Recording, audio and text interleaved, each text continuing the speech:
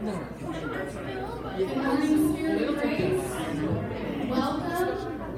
We're excited to see you this morning. Good morning to all who will join us later. We're excited to have you with us also. We are also excited to have our newest member of Spirit of Grace here this morning, Miss Natalie Jane. Amen. Praise God. Thank you, Jesus. It's exciting to watch the family grow in so many different ways. We're especially glad to have our visitors this morning. We want you to just experience the Lord in your own way. He is here for you. He is here for all of us. And He is here to accomplish something in every heart and mind. Amen. We're excited to be here in His presence together. And that means more to me now. It has always meant a lot. But it means more to me now after having a time when we couldn't gather. Amen. There's something about being together with the body of Christ. It's pretty special. So let's worship Him this morning in spirit and in truth and exalt His name because He is worthy. I was having a conversation with the newest member of our group, Andy. This morning we were just discussing about how God shows up in so many ways to let us know, I see you, I got you. I was already here. I knew what you were going to face, and because you called on me. That's the difference, is when we call on Him in times of anxiety or stress or depression, and we say, God, I need you. I'm starting to feel this certain thing, and I need you to just come and wash over me. That's when we can recognize those things that He shows us, that He puts in our path to let us know I'm here. But if we remain in our frustration and entertain the thoughts that come, we let that reside too long, we can miss those things that God brings. We can be so frustrated that we can't see that person was here to encourage you, but you were too frustrated to take the time to listen. And so just walking in this world today, being mindful that God is truly with us. We may be surprised by things, but God is not. He is constant. He is our cornerstone. He is our foundation. Amen? Thank you, Jesus. My hope is built on nothing less than Jesus' blood and righteousness. I dare not trust the sweetest frame, but wholly trust in Jesus' name. Oh, Christ alone.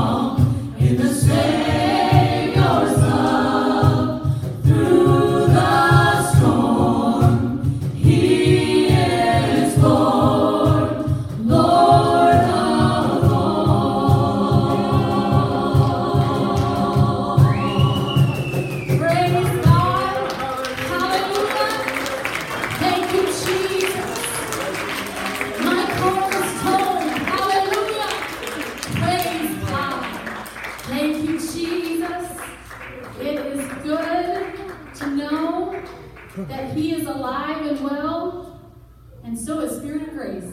Amen. Thank you, Jesus. I'm excited about the power of worship that I feel in this house this morning. Amen. When we worship Him and lift Him up, anything can happen. Praise God.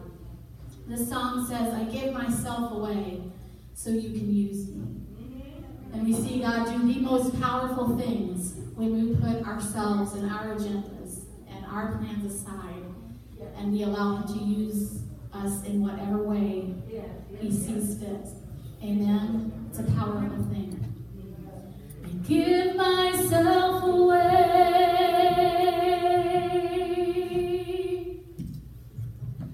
I give myself away so you can use me. I give myself away.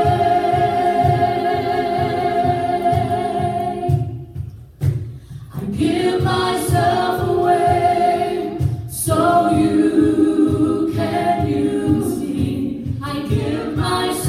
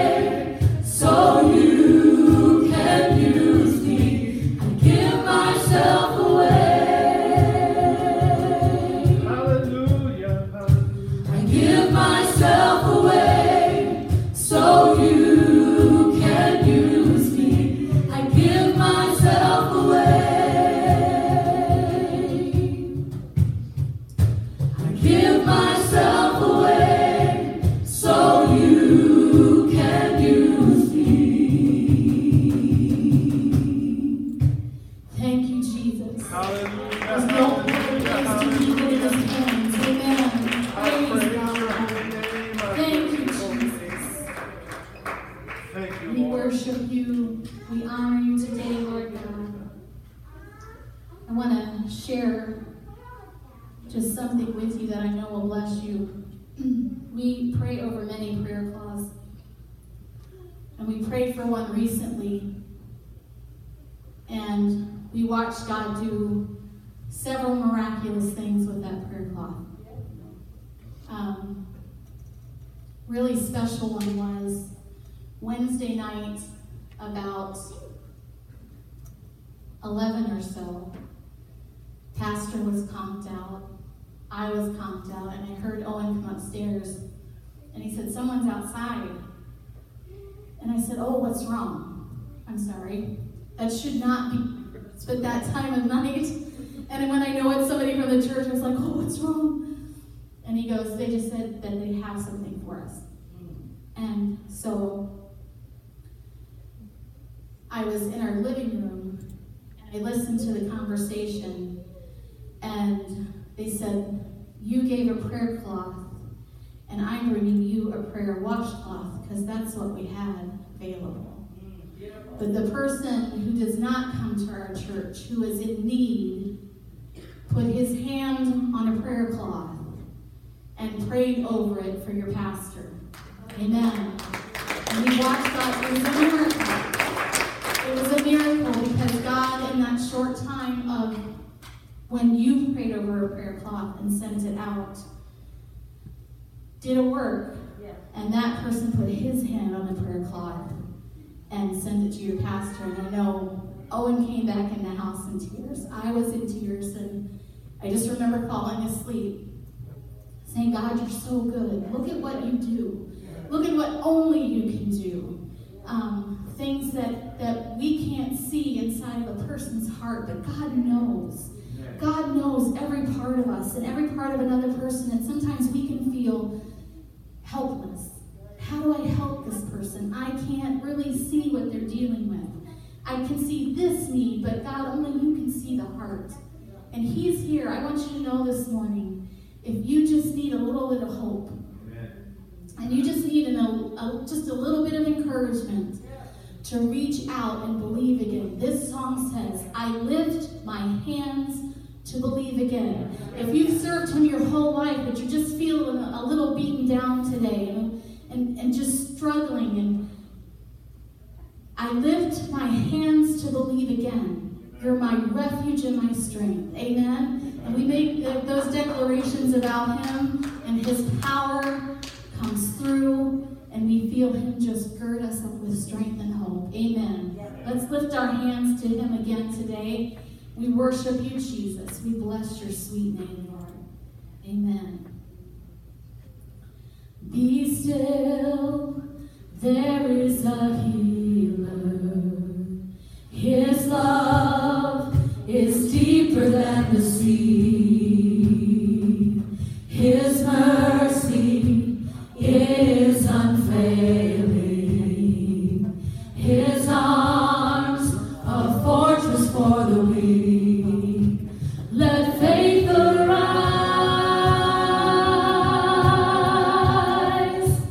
Let faith arise.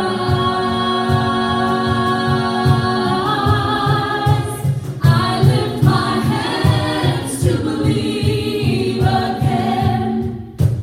You are my refuge, you are my strength. As I pour out my heart, these things I remember. You are faithful, God, forever. I lift my hands to believe again. You are my refuge, you are my strength. As I pour out my heart, these things I remember. You are faithful, God, forever. Be still, there is a river that flows from Calvary's tree, a fountain for the thirsty. Your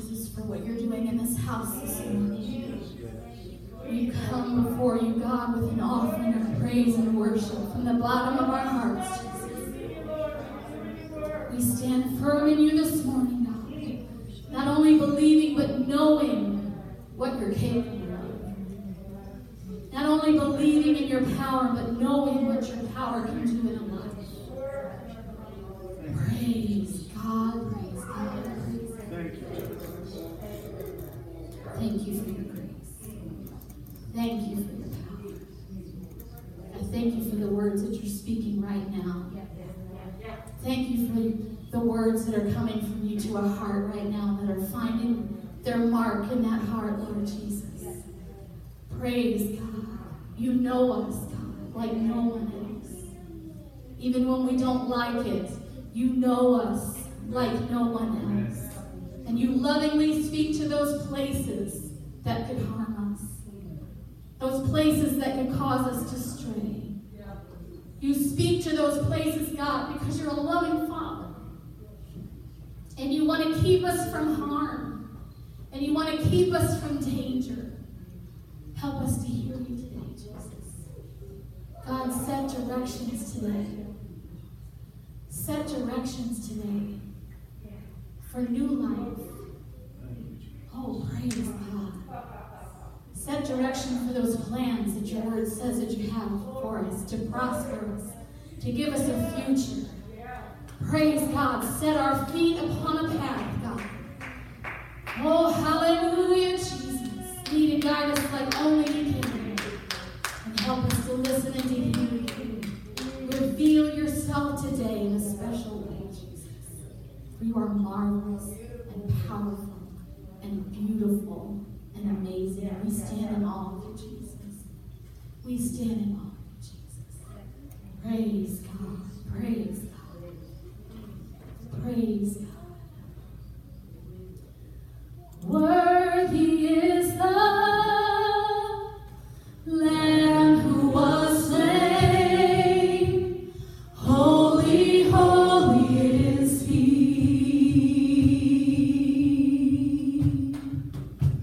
Sing a new song to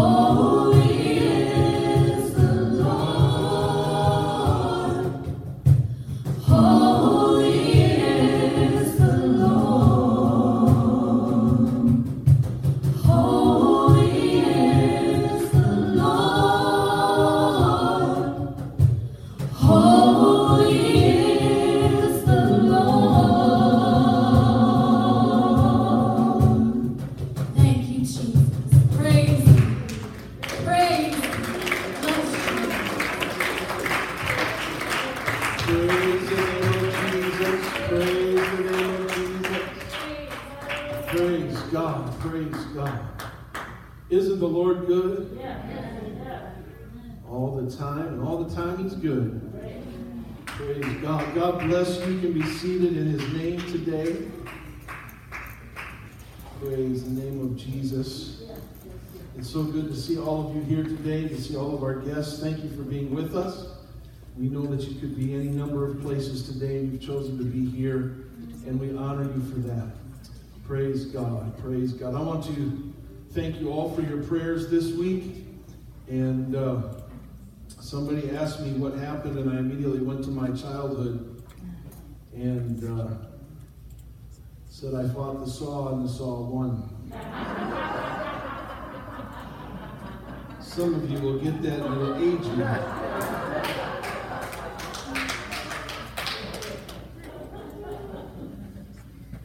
And I think the most frustrating thing about it all was I was only 2 cuts away from being done. And but we're on the road to recovery, and the emergency doctors at Mercy were phenomenal and took good care of us, and I won't be losing any of them, so that's a plus. So it's just the aspect of getting healed, and when I get healed, then I can finish my last 2 cuts. No, I'm just teasing.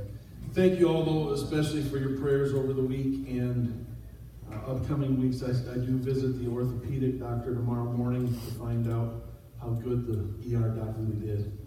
And so we're very thankful for the blessings of the Lord. It was good that my kids were in distance learning this week, because Owen was able to take me up to the hospital and things of that nature. So we're very, very grateful.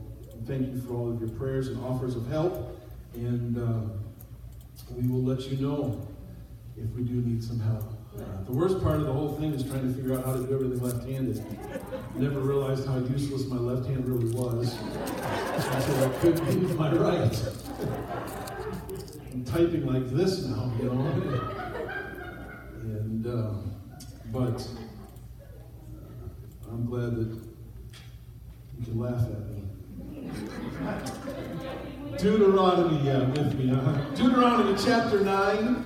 I want to preach a little bit this morning.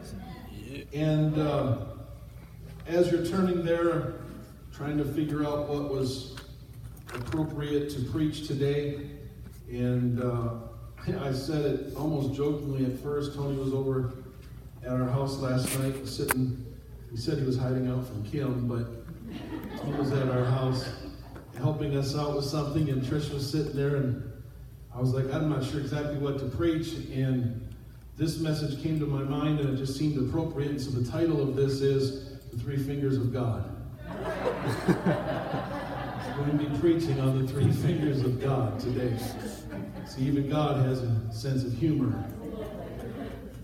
Deuteronomy chapter 9 and verse 10, it says, And the Lord delivered unto me 2 tables of stone written with the finger of God. And on them was written according to all the words which the Lord spoke with you in the mount out of the midst of the fire in the day of the assembly. The Lord wrote with the fingers of God on tablets of stone. And that's what I want to preach for a few minutes today about the three fingers of God. Would you just bow your heads where you're at? Just ask the Lord to speak to us today. Lord, I'm asking you to fill me up and pour me out upon your people. Let your word come alive in our hearts and in our spirits. Let revelation come.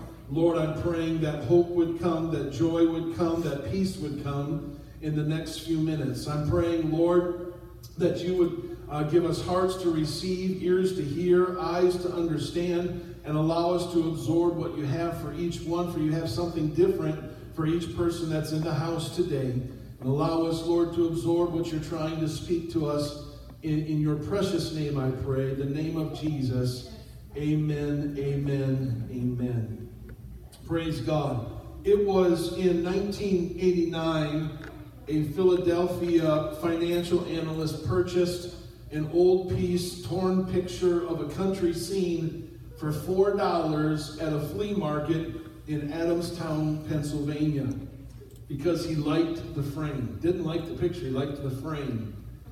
And so when he got home later that afternoon and he began to detach the frame from the painting, the frame just fell apart in his hands, and inside of this picture he found a folded document between the canvas and the wood backing, which appeared to be an old copy of the Declaration of Independence.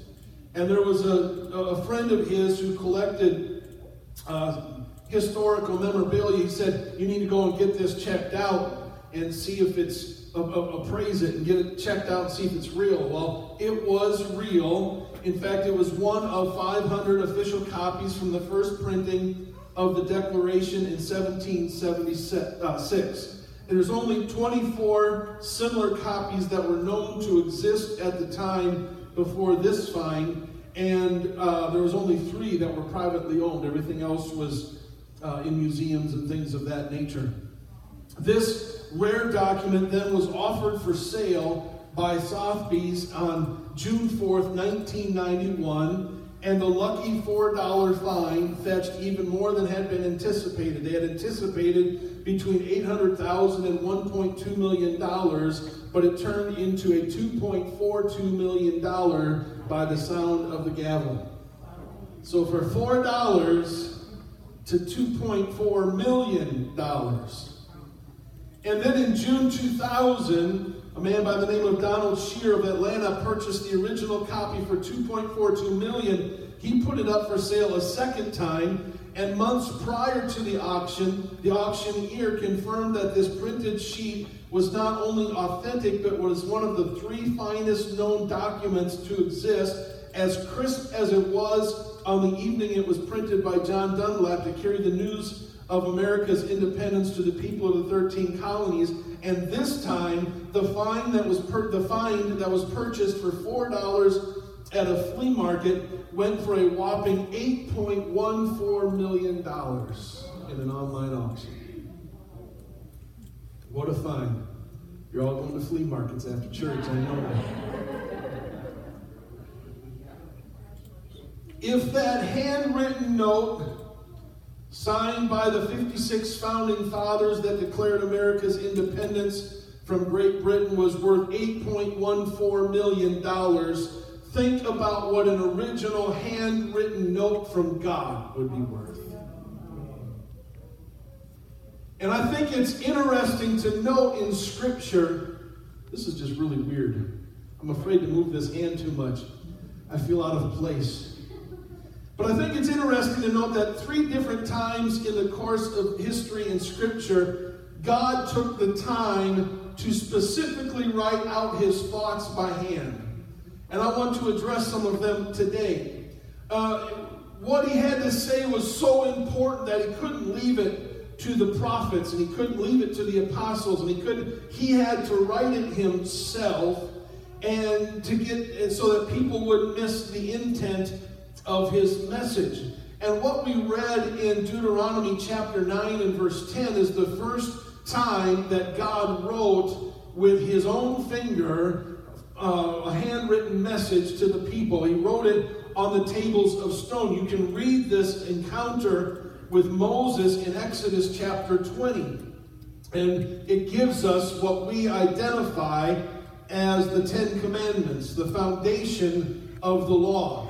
And when you talk to theologians, the law is really the first 5 books of the Bible, Genesis through Deuteronomy. But the foundation of all of that is Exodus chapter 20, where God writes with his own hands on the tables of stone the 10 Commandments, if you will. And the reason that he writes this is because he's having to do some things for us so that you and I can understand what's going on in the world. When Adam and Eve were created and placed into the Garden of Eden, they were placed there in a state of innocence. There was no knowledge of good or evil because evil did not yet exist in the realm of the heart or the mind. And so, but when they fell prey to Satan's luring, his temptation, his deception, and they ate from the tree of the knowledge of good and evil that they weren't supposed to eat from, that's when the Bible says sin entered into the world and death by sin. All of a sudden, man was confronted by the choices of life, and all of a sudden they had to decide what was right and what was wrong. Innocence was destroyed. And so at this point in time, when God begins to write on the tables of stone, he's laying out a document, if you will, that gives us the boundaries, the identification of what sin is. And he wants the people, his chosen people, to know specifically what he expected. And so he wrote what we have come to know as the law, if you will. So the first aspect that God wrote a personal handwritten note to creation was he wrote the law. It was important because he was giving us a clear-cut distinction so that you and I can recognize when we cross over the boundaries. Don't have any other gods before me. Number 1. Don't have any other gods before me. If your family comes before God, you've put something in front of God. If your job comes in front of God, you've put a God in front of God. There should be your number 1 priority in life should be you and God. That relationship should be number 1. All the other relationships will take care of themselves if this one is right. It's when we get this one wrong that all of these end up being wrong. And that was straight from God. That wasn't me, that was God. He wrote a handwritten message to mankind. Don't have any other gods before me. Don't create any idols. We do that. We don't realize that we do it, but we do it. Whether it be a car, whether it be a house, whether it be a hobby, whatever it is, it can become our idol, and we do everything around it to get to that. What can I do to make it so I can do this? And what can I do so I can have this happen? And that becomes our idol. We end up working and living and planning around to get that created in our life. Don't misuse the name of the Lord your God. Don't take the name of the Lord God in vain. Now listen, I know that that's partially talking about using his name as a curse word. But it's also talking about taking the power that's in the name lightly. Listen, when you take the name of the Lord in vain, it's in vanity, it's in meaningless conjecture. And so what does the name of Jesus stand for? Well, it stands for a whole lot. And when you take the things of God lightly, you are taking the name lightly, because the Bible says there is no other name under heaven given among men whereby we must be saved. It says in Colossians, whatever you do in word or deed, do all in the name of the Lord Jesus. The name of the Lord is a powerful tool. It's a powerful authority. And when we take it lightly, we're breaking this law. Don't forget the Sabbath. Don't forget how to rest in God. Don't dishonor or disrespect your father or mother. Don't kill. Well, Pastor, I've never killed. Have you ever gossiped? It's about the same thing. You're killing a reputation. Don't commit adultery. That's not just being unfaithful in marriage with another person. That's being unfaithful in marriage with anything else. If your job becomes before your spouse, you are committing adultery. When anything comes between you, it should be this, and then for me, it's this. It's not even my boys. My first responsibility is me and God. My second responsibility is me and my wife. Then my kids. See, we flip that one around real easy, because we try to do everything for our kids, and we want to be best friends with our kids, and it's not supposed to be that way. And what it's supposed to be is me and God, me and Trish, me and the boys, then me and you. Does that make sense? Don't steal. Don't lie. Don't covet. So the first time that God personally wrote a handwritten message, he wrote the 10 Commandments. He wrote the law. He drew a line, if you will, in rock and said that we shouldn't cross over that. He created a clear and distinct boundary and told us if we moved outside of them, we will have become sinners, or we will have sinned. It is a very high standard that God wrote that day, because God is a very holy God. And because of the law that he wrote that day, it has created through history a lot of guilt, because none of us have lived up to the standard that God wrote down. And so we always fall short of the mark. Romans 3 even tells us that we've all sinned and we've all come short of the glory of God. We have not attained that handwritten note that God gave to Moses for the people. We keep falling short of it, because the standard that God wrote was so very high. But can I give you a secret today? You and I were never expected to live up to God's standards without his help.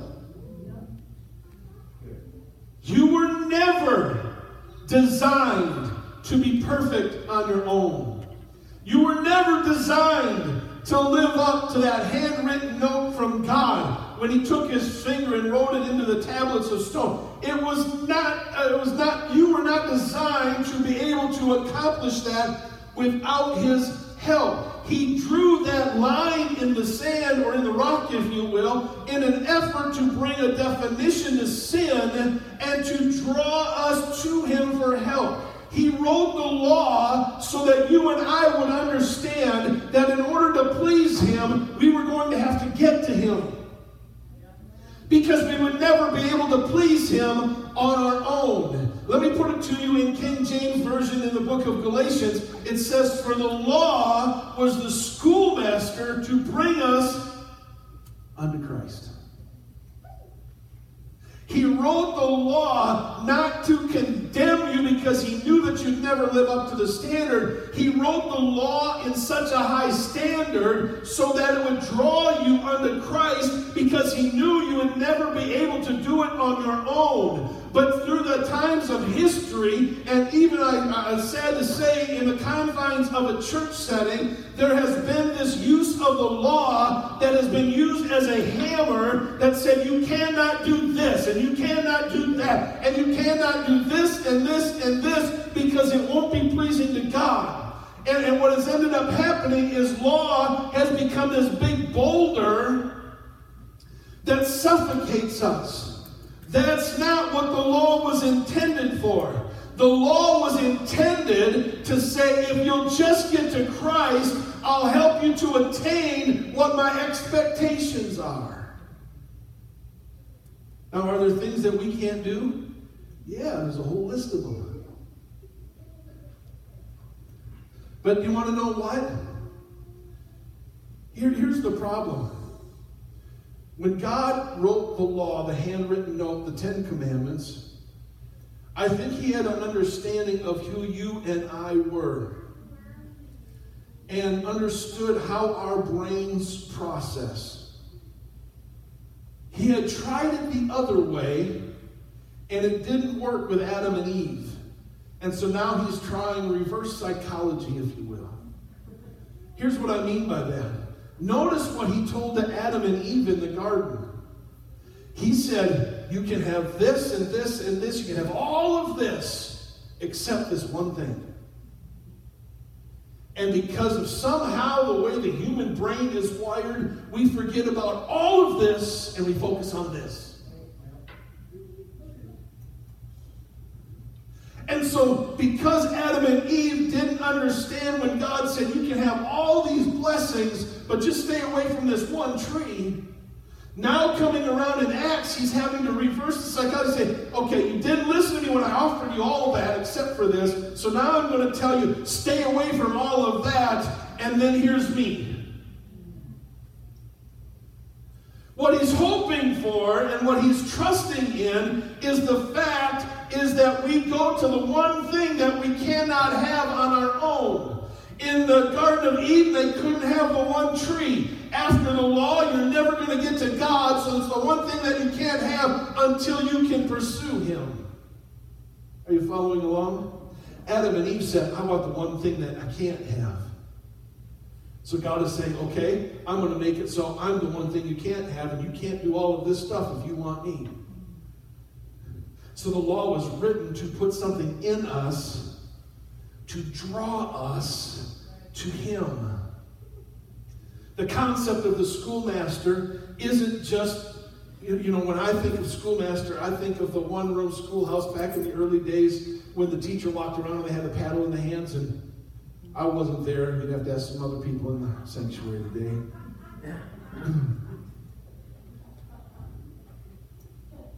But how many have ever had that teacher that just poured into you that you were somehow able to relate to? I know who mine was. Mine was my math teacher. His name was Mr. Misquick. He was a bowling ball of a man. He was about this tall and about that wide. And I couldn't understand math for the life of me all through 9th grade. I struggled with it. I fought with it. But then in 10th grade, I got into his class. And then I made sure I was in his class in 10th, 11th, and 12th so that I understood my math through the rest of my high school years. And that teacher not only taught me math, he was a wrestling coach. He began to there was just something about him that drew me to him. I was excited to go to his class. I was excited to, even if it was calculus or pre-calculus or algebra, I was excited to go to his class, even though I didn't like math all that much, but because of the teacher. See, if we can fall in love with the law, it's the teacher that says, I want to keep coming back, because there's something about it. Even though I don't necessarily enjoy it, I don't like all the thou shalt nots and all the thou shalts, and I don't like all of those things, but something keeps drawing me. That's what the law is supposed to do.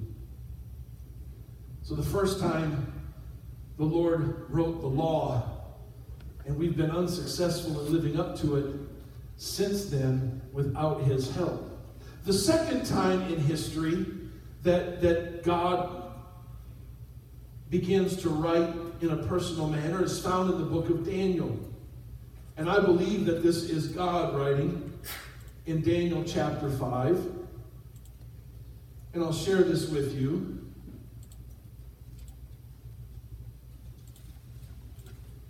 I could read the whole chapter. This is the chapter about Belshazzar.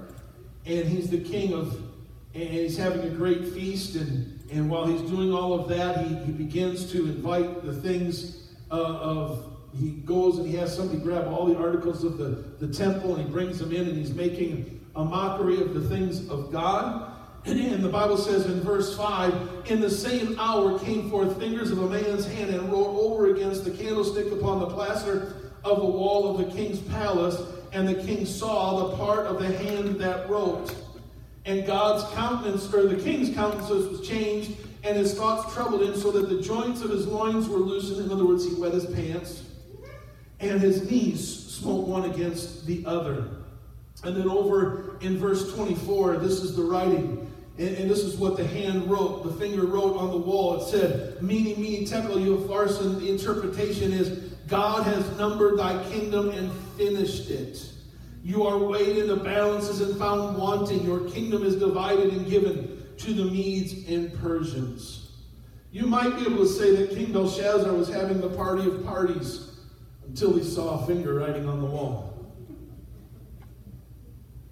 And then the party was over. And his face turned pale and he was frightened. His knees began to knock. He couldn't control his bladder. He became terrified. And the more he saw what was being written, he had mocked God and broken one of his laws. Thou shalt have no other gods before me. And then he brought in the gold goblets from the temple of Jerusalem and said, fill them up. And as they drunk themselves into a stupor, they praised the gods of silver and gold and bronze and wood and iron and made fun of the God of gods, if you will. And so you don't want to mess with God. In fact, let me put it to you the way Hebrews said it, so it's not coming from me. The writer of Hebrews said, it is a fearful thing to fall into the hands of the living God. You can mock gods of gold and silver and stone and iron because they're dead already. But God is alive and well. Now listen, the second writing of God in this message today, he writes judgment. He writes law. Belshazzar broke the law, so God begins to write judgment. He writes down, your days are numbered. You've been weighed on the scales and found wanting. Your kingdom is now over. Romans 6 says this, the wages of sin is death. Hebrews 9:27 says it is appointed unto man once to die, and after that, the judgment. You see, God wrote the law and God wrote judgment. Can I just tell you that there has been a move over the last several decades even to soften God, to make God just a candy stick for what we want to have happen. Listen, God is still the creator that spoke everything into existence. He's still the all-powerful one. He is still the almighty one.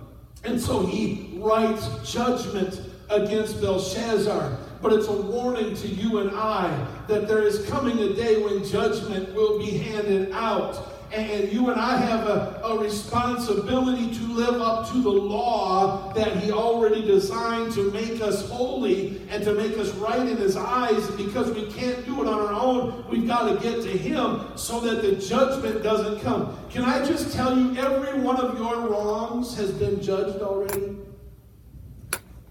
It's been judged. Because we like to think, listen, let me put it to you this way. Judgment is not the consequence. Judgment is not the punishment.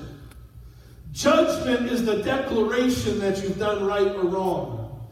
And Belshazzar here, his judgment was that he was wrong. The repercussions of that judgment was his kingdom was going to be divided, and that his days were going to be numbered. In fact, his days were so numbered that it didn't even last more than one day, and he passed from this world into the next. Can I just tell you that in the softening of who God is, that theologians and society has tried to soften the repercussions of the judgments of our sins? See, here's the thing. You have one of two judgments that come upon you. You're either right or you're wrong. You are either saved or you are a sinner. Why? Because you can't do it on your own. And so it has to be declared over you. Let me use the word that the King James uses. The word justification or justified. When you come into contact with Jesus, the Bible says he is the one that is able to justify you. What does that mean? Does that mean it makes you all right? No, it means he stands up at the middle of the judgment and says, when you are judged wrong because of who I am in that person's life, I can justify and put the right kind of judgment on you. So when you come to Jesus, it's the reason why you can't fulfill the law on your own. You need him. But listen, here's the thing, and this is the most powerful thing, is that when Jesus is standing between your punishment for your judgment and you being right in the eyes of God, your punishment is still being carried out. It's just that you're not receiving it. He received it at Calvary. When he hung on the tree, every time you have been judged wrong, if you are hand in hand with him, that judgment or the penalty of that judgment has been placed on the cross of Calvary, and the blood has overshadowed it. Because the first thing he wrote was the law to identify when we've messed up. The second thing he wrote was the judgment that, yeah, you're going to mess up. But the third time he wrote in John chapter 8. John chapter 8, verse 1 through 11, he begins to write again. It's the third time in Scripture and in history that we see the actual writing of God in the world, a handwritten note. And the Bible says that Jesus went out to the Mount of Olives, and early in the morning he came again to the temple, and all the people came unto him, and he sat down and he taught them. And the scribes and the Pharisees brought unto him a woman taken in adultery. And when they had set her in the midst, they said to him, Master, this woman was taken in adultery in the very act. Now Moses in the law commanded us that such, remember the law? Moses commanded in the law, but that law was written by the hand of God, that such should be stoned. What do you say? And they said this, tempting him, that they might have to accuse him. But Jesus stooped down and with his finger wrote on the ground as though he heard them not. So when they continued asking him, he lifted up himself and said to them, He that is without sin among you, let him cast the first stone. And again he stooped down and he wrote on the ground. And they which heard it, being convicted by their own conscience, went out one by one, beginning at the oldest and even unto the last. And Jesus was left alone, and the woman standing in the midst. And when Jesus had lifted himself up and saw none but the woman, he said unto her, Woman, where are those thine accusers? Hath no man condemned thee? And she said, No man, Lord. And Jesus said unto her, Neither do I condemn thee. Go and sin no more. Now, nobody really knows what Jesus wrote on the ground that day. Doesn't know. Nobody has any idea but the Lord and the people that were standing there that day what Jesus wrote. But I can tell you what he wrote onto the heart of a hurting woman that had been taken in the very act of adultery and was obviously ashamed by her sin. Through his humanity, Jesus, the same God that wrote the law that defines sin, the same God that wrote judgment for sin, was also this time writing a new word. That word was grace.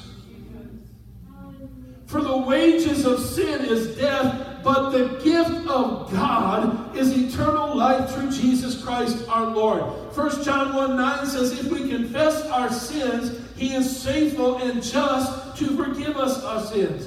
This woman had broken what God had written by his own finger in Exodus and was found in need of something because the judgment was upon her and the law said that she should have died and that she should have been stoned. But Jesus, the manifestation of God in the flesh, according to John chapter 1, kneels down. And I don't know if he began to draw pictures or football plays. I don't know what he drew that day. It doesn't matter what he drew on the ground. But he began to write. And as he began to write, he said one little statement. He that hath no sin, let him cast the first stone. And the scribes and the Pharisees, as haughty as they were, they understood that they were not perfect individuals, and they began to lay down the judgment or the penalty of the judgment. And Jesus looked at the woman and said, neither do I condemn thee. Go and sin no more. Listen, can I just tell you that when you are standing at the foot of Jesus, when he wrote that third time, he ushered in a season or an era or a generation of grace that allows you and I to overcome us breaking the law and receiving the judgment. And it was just a few short weeks later that Jesus would hang on a tree and pay the ultimate price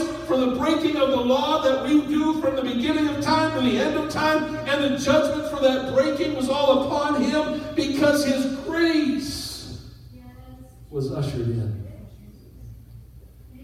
John chapter 1 says, grace and truth came by Jesus Christ. You see, we deserve because we'll never attain the high standard of God. It's the reason why Jesus said, I didn't come to condemn the law, I came to fulfill the law. Listen, I love the law. I love the Old Testament. I love figuring out what makes God holy because it lets me know a little bit about God. But I'm thankful that I live on this side of judgment. I'm thankful because I was like Belshazzar. And though I didn't see a physical hand reach out of the sky and write on my wall, I knew enough to know I've broken too many of the laws of God. And I could never dwell in his presence. And I could never sit with this group of people and feel the presence of God as it ushers itself into this congregation. Could never do it. Because the judgment was that I was wrong. But Jesus says, I understand the law since I wrote it. I understand judgment since I created it. But I also have created grace. What's grace? Unmerited favor. For by unmerited favor, through faith, you are saved. When Jesus said grace, spoke grace into this lady's life after he had written on the ground. Like I said, nobody knows what he wrote, but I just have to believe that it had to be something that was simple yet profound. I don't know, he might have even wrote down this. You said Moses said, but I am that I am was the one that wrote that. You're not talking about Moses' law. That's my law. And I know that she'll never measure up to that law. So I'm going to create a way not to bypass the judgment of that law, but to bypass your penalty for that law. And I'm going to shed my blood on a cross. It has been said, there was a story one time that Martin Luther went to sleep troubled about his sin. And in a dream, he saw an angel standing by like a blackboard or something. And at the top of it was Luther's name. And the angel began listing all of Luther's sins. And it filled the board that he was dreaming about. It said that Luther shuddered in despair, feeling that his sins were so many that he could never be forgiven. But suddenly in his dream, he saw a pierced hand writing above the list of these words: "The blood of Jesus Christ, his Son, cleanses us from all sin." And as Luther gazed in amazement, the blood flowed from the wounded hand and washed the entire record clean. I don't know what you have been facing this week. I don't know if the law that God wrote has been so overwhelming, or the judgment. Listen, if the law has been overwhelming and you just don't think that you're good enough, that you can't make it, that you can't measure up, you're right. You can't. So stop trying to do it on your own and get to Jesus. Because when you try to do it on your own, you will be judged for all of your actions. But Jesus is kneeling before you in the dirt, right in front of you even now. And whatever he's writing on the ground of your heart, all I know is this: grace is still available. And you can be perfected in him and made righteous in him when Jesus begins to write the rest of the story of your life. Because he writes it in the blood of Calvary, and he washes the sin-stained heart clean. But here's what we do. Here's what we do. And I'm coming to a close. This is probably not a new story or a new message to most of you that have been around. Your mess-ups and your failures and my mess-ups and my failures in life, God expected them. The messes that we've created, God expected them. That's why he wrote the law. So that when you mess up, you know you've messed up. Because if you didn't know you messed up, you'd never try to get out of the mess up. But because he wrote the law, he lets you know you've done messed up. And not only that, he wrote judgment so that you understand that your mess-ups are condemning. There is a punishment to your mess-ups. But he didn't leave us hanging there. He said, you're going to mess up. You're going to have to pay the price for your mess up. But that price is going to be taken by me. And I'm going to walk to a hill called Golgotha. And every sin and mess up that you've made is now getting ready to be covered in the blood. So that you can be pure and righteous. But what we end up doing is we go back fishing for our mess-ups.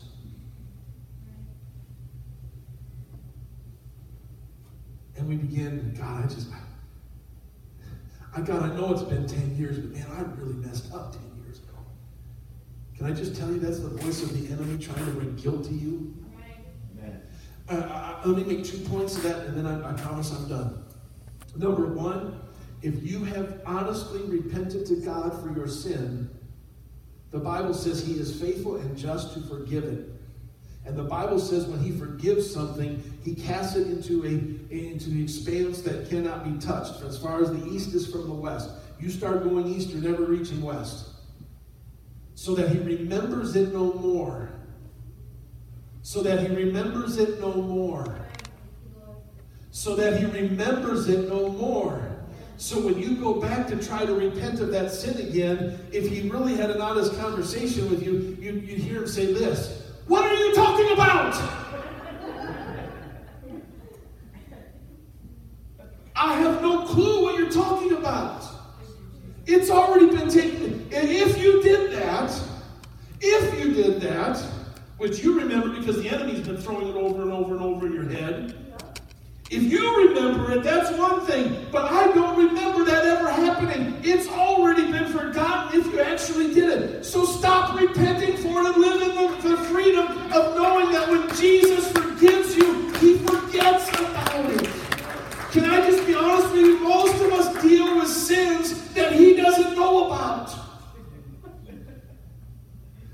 He's already forgiven it. And He's already forgotten it. And we're still dealing with it. We're dealing with something that is not real. Because it's already been washed. It's already been cleansed. It's already been forgotten. So stop fishing where God has already cleansed. Corrie ten Boom said this: when I bring my sins to the Lord Jesus, He casts them into the depths of the sea, forgiven and forgotten, and He puts a sign up: no fishing allowed. Because when you start taking that old junk, all you're doing is casting a rod and a reel in front of a dead scaled fish. It's done. Can I just tell you what I think that lady must have felt when she got up off the ground and looked at Jesus, and He said, I don't condemn you either. Go and sin no more. Can I tell you, in that moment of time, she was as saintly as Mother Teresa. Because it was cleansed. I invite you to stand. Some of you have struggled over and over and over with your past, over and over and over with your sins and your mistakes. God sent me today to tell you He wrote the third time so that it would cancel out the first two, or actually fulfill, not cancel, but to fulfill the first two. And it would be fulfilled in Him, not in you. You get the overflow. You get the repercussions of the fulfillment of Christ in the law. Jesus has already paid the price and dealt with the punishment. You see, here's what I believe God is wanting. God is wanting His people to soar like the eagles.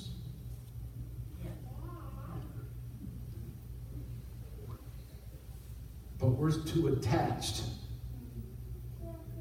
to the ground, to our messes. Well, Pastor, is it really that easy just to overcome? In the eyes of God, it's already been overcome. I have overcome the world. Not I will. Jesus said, I have overcome the world. So if you're hand in hand with Him, that makes you what the Bible calls more than overcomers. You have the opportunity to soar into the heights with the Lord and not get tied down with the law and judgment, because His grace is sufficient. It's the reason why the writer said, where sin abounds, grace does much more abound. Because sin is attached to law and to judgment, but grace fulfills law and judgment and makes everything pure and holy. The three fingers of God: law, judgment, grace. Would you bow your heads in the presence of the Lord? I believe that God is speaking to somebody right now. You have been troubled. You have not identified that it's your flesh or the enemy that has been troubling you about your past thoughts, your past actions, your past words. The things that violate the law of God and the standard that God has set up. And today, He wants to whisper into your spirit to say that you were never meant to measure up. So stop trying to measure up on your own. He's trying to tell you, I wrote that law so long ago, not to deliver condemnation and judgment to you, but to deliver to you a clear boundary, a clear structure that will help you realize that it's only through Him that you will make it. He wrote it to draw on your heartstrings. He wrote it to say, I've got so much for you. He wrote it to say, I want to be in your life like never before. I want to operate in your spirit like never before. But you're all tied up because of something that was already been taken care of. God, I'm asking you to speak to that spirit right now, that heart right now, that life right now. I am asking for the spirit of encouragement to well up on the inside of them. Let them feel the strength of the edification of your glory. In the name of Jesus. Lord, if there is somebody here that has unrepentant sin, Lord, they fall under the umbrella of a broken law and are in need of judgment and punishment. I'm asking you in this moment, as I begin to pray a prayer of repentance, that they would join me in that. That you would then be able to take grace and apply it to their situation and their needs. And Lord, I ask you to create in me a clean heart, to renew a right spirit within me. If there be any unclean thing, Lord, wash me and cleanse me with the washing of water by your word. Search my heart, O God, and know my ways. Lord, go into every corner. Go into every room of my life, O God, and cleanse me with your sweet spirit, with the blood that covers all sin, that washes away our sin. Lord, let it be so even now. And from this day forward, from this moment forward, help us to walk from this place with a clean chalkboard, Lord, with a clean plate. Everything is absolutely cleansed and righteous, and we stand in good standing with you. In Jesus' name, in Jesus' name, in Jesus' name.